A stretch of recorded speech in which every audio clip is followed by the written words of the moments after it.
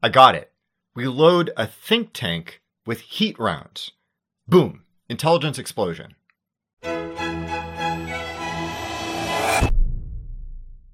Way back in episode 65, I summarized a famous argument by philosopher Nick Bostrom about the possibility of a runaway artificial superintelligence. According to Bostrom, it's only a matter of time before we develop a computer program that has human-like general problem-solving ability. And, if we throw a few more processors at it, it's a short ways from there to a program with superhuman abilities. Some bit of software that can puzzle its way through any arbitrary problem faster than any human. Turn that program to the task of improving itself, and soon we're staring down the barrel of something orders of magnitude smarter than we are, which may lead to a sort of disastrous be careful what you wish for situation if we haven't designed it exactly right. Making a simple request of an unfathomably brilliant silicon-based intelligence might have all sorts of unpredictable consequences, more or less the way a poorly phrased wish might leave you wishing you'd never found a magic lamp. I want $1 million. Bad move. The rogue AI scenario is a fantastic, yet plausible premise for a sci-fi apocalypse. A simple program set loose by a naive coder that rapidly claws its way to godhood, devouring the planet in a fanatical attempt to satisfy some mundane request. The fantasy is so gripping that it has moved many to dedicate significant thought, time, work, and money to solve the so-called AI alignment problem. Organizations funded by alarmists chew through millions of dollars every year in the name of developing a theoretical basis for friendly AI. Celebrities like Elon Musk and Neil deGrasse Tyson have articulated concerns about the potential for an artificial superintelligence doomsday scenario, and a number of folks have scared themselves so badly with the Rocco's Basilisk evil AI thought experiment that they've had nervous breakdowns. It's clear that many find Bostrom's reasoning about the feasibility and potential dangers of superintelligence compelling.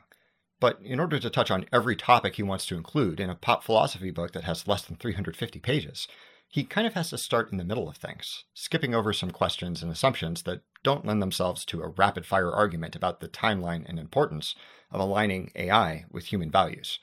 With all the enthusiasm and anxiety that has built around Bostrom's imagined futures, it might be worth acknowledging the foundation that he's reasoning from, the premises we have to swallow to get to the good stuff. Those assumptions are certainly plausible, but the way people have gotten wrapped around the axle about an inevitable AI apocalypse, it might be worth picking some nits and thinking of ways they might not hold. For example, to launch his case for the imminence of strong AI, Bostrom invokes an idea called technological accelerationism to suggest that superintelligence will be necessary at some point to maintain the historic trend of increasingly rapid technological change. The speed of innovation and production during the Industrial Revolution wouldn't be possible without automation. The speed of today's world wouldn't be possible without computers. And it's hard to imagine how that hastening process could continue without something that can think faster than humans. We've talked a little about various reasons to be suspicious of the tech drives history narrative. Archaeological bias for artifacts over cultural, natural, or social factors. False starts of technology that was ultimately very influential but didn't take the first time around. The much larger historical influence of boring constants like access to arable land or squishier cultural factors. Bostrom's argument doesn't really hinge on this point. He explicitly says the exponential curve-fitting deal is the weakest reason to expect and worry about superintelligence. But it's worth noting how it's a point well-suited for convincing a sympathetic audience. Folks who are predisposed to thinking of history in terms of technological progress will find themselves nodding along to a familiar tune. But people new to or unconvinced of the notion may find this whole chain of reasoning bizarre. How are you measuring growth? How are you linking it causally to technology? Why must that trend continue? How do we know AI must be the facilitator of that process? Futurists and sci-fi fans might not even think to ask these sorts of questions, but they're not trivial to answer. Another potential point of contention in the runaway superintelligence scenario is, weirdly, how optimistic it is. In his book, Bostrom cites a poll of expert AI researchers guessing how many years it would take to develop a human equivalent general artificial intelligence, the immediate precursor to superintelligence. He points out just how little time these experts think we have to figure out how to control such a thing, and chimes in with his own opinion that they're overshooting the mark, that it's likely to happen sometime in the next century or so, at which point superintelligence is right around the corner. But he doesn't really go into one of the assumptions baked into the poll. How many years would it take without significant negative disruption? That might be one hell of an ask. In March of this year, researchers at a conference of the Swiss Federal Institute for Nuclear, Biological, and Chemical Protection had a disturbing thought. They developed a machine learning-based tool to help them discover new drugs. After being trained on a library of known medications, the algorithm iterates through a list of untested molecules and gives each a score based on two criteria: how well they interact with parts of the human body that are favorite targets for disease, and how unlikely they are to have toxic side effects. This is a great method for narrowing the list of candidates for new drug trials, but the researchers also realized that if they simply flipped the sign on the drug toxicity, the same program could be used to find highly bioactive, highly toxic substances. After training the model on VX nerve agent and running it for just 6 hours, they obtained a ranked list of 40,000 candidates for new chemical weapons, a list which included several known agents of chemical warfare, as well as numerous pesticides and environmental toxins. In order to get within spitting distance of a human-level artificial intelligence, it seems like we'd need to pass through several intermediate states, where more powerful AI programs like the chemical weapon generator are developed and refined. Activities like policing, facial recognition, user engagement maximization, and surveillance already use machine learning algorithms to expand and enhance human capabilities in those areas, sometimes with disastrous consequences. As these sorts of programs increase in power over time, and as we bring more and more of them into existence, it's plausible that a large number of new opportunities for disaster will present themselves. In that scenario, to get to a point where we need to worry about an intelligence explosion, we'll have to have successfully navigated a number of good old-fashioned problems: politics, warfare, greed, pollution, terrorism, each turned up to 11 by whatever power dumb, single-purpose AIs have to offer. Bostrom doesn't find this possibility sufficient cause for concern, saying, software that uses AI and machine learning techniques, though it has some ability to find solutions that the programmers had not anticipated, functions for all practical purposes like a tool and poses no existential risk. Just a tool, like bioweapons, nukes, or PFCs. Again, this might be perplexing to folks who aren't already bought into Bostrom's premise. Why aren't we concentrated about a human using machine learning tools to deliberately or accidentally destroy humanity?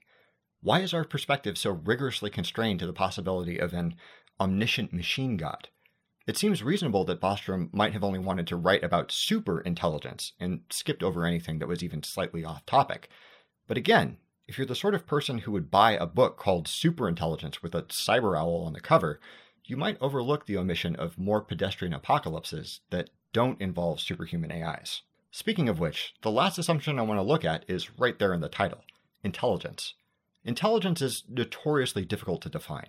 We know that a rock, a dog, and a philosopher have different capabilities when it comes to interacting with the world, but drawing a tidy box around a subset of those capabilities and saying, this is what makes a philosopher smarter than a dog, is squirrely and prone to weird circular justifications. That might seem like a nitpicky language problem for pedants, and fair, guilty as charged. But when you're talking about an intelligence explosion and what that entails, you're magnifying something to incomprehensible proportions. And how you define that something is going to determine what conclusions you reach. Rocks and dogs don't struggle to get out of bed because they're crushed by existential despair about the ultimate meaninglessness of existence in an uncaring universe. They don't develop technologies that might potentially kill them. They don't engage in self-destructive behaviors and suffer because they feel powerless to stop them. There are obviously things a philosopher might be able to do with their huge brain and education that dogs and rocks can't. But if we define intelligence as something like a combination of mental processes directed toward effective adaptation to the environment, a dog might well be smarter than a philosopher in certain contexts. That's obviously not the sense Bostrom means, nor the sense his readers are probably here for. But we aren't really treated to a deep analysis of what intelligence is. He's pretty much content with whatever lay definition his audience decides to extrapolate from. Despite his warnings not to anthropomorphize artificial superintelligence, we might wonder how many of those readers might be conceiving of intelligence in a particular, narrowly defined way, and whether they're imagining an AI god in their own image. Now, I don't want any of this to come off like a critique of folks who find the runaway AI problem interesting to think about. I certainly do. The thing that I'm trying to convey is that the problem itself and Bostrom's framing are shaped in a way that makes them particularly convincing to folks with a certain way of looking at the world, perhaps to an extent unwarranted by the strength of his assumptions. Maybe for those who have found themselves despairing that the AI apocalypse is nigh because his reasoning and conclusions are so compelling, it might be worth taking another look at our starting point and wondering if it's in the right place. Isn't that what AI alignment's all about? Are there reasonable grounds to question Bostrom's framing of his intelligence explosion? Are there maybe more pressing catastrophes we ought to be worried about?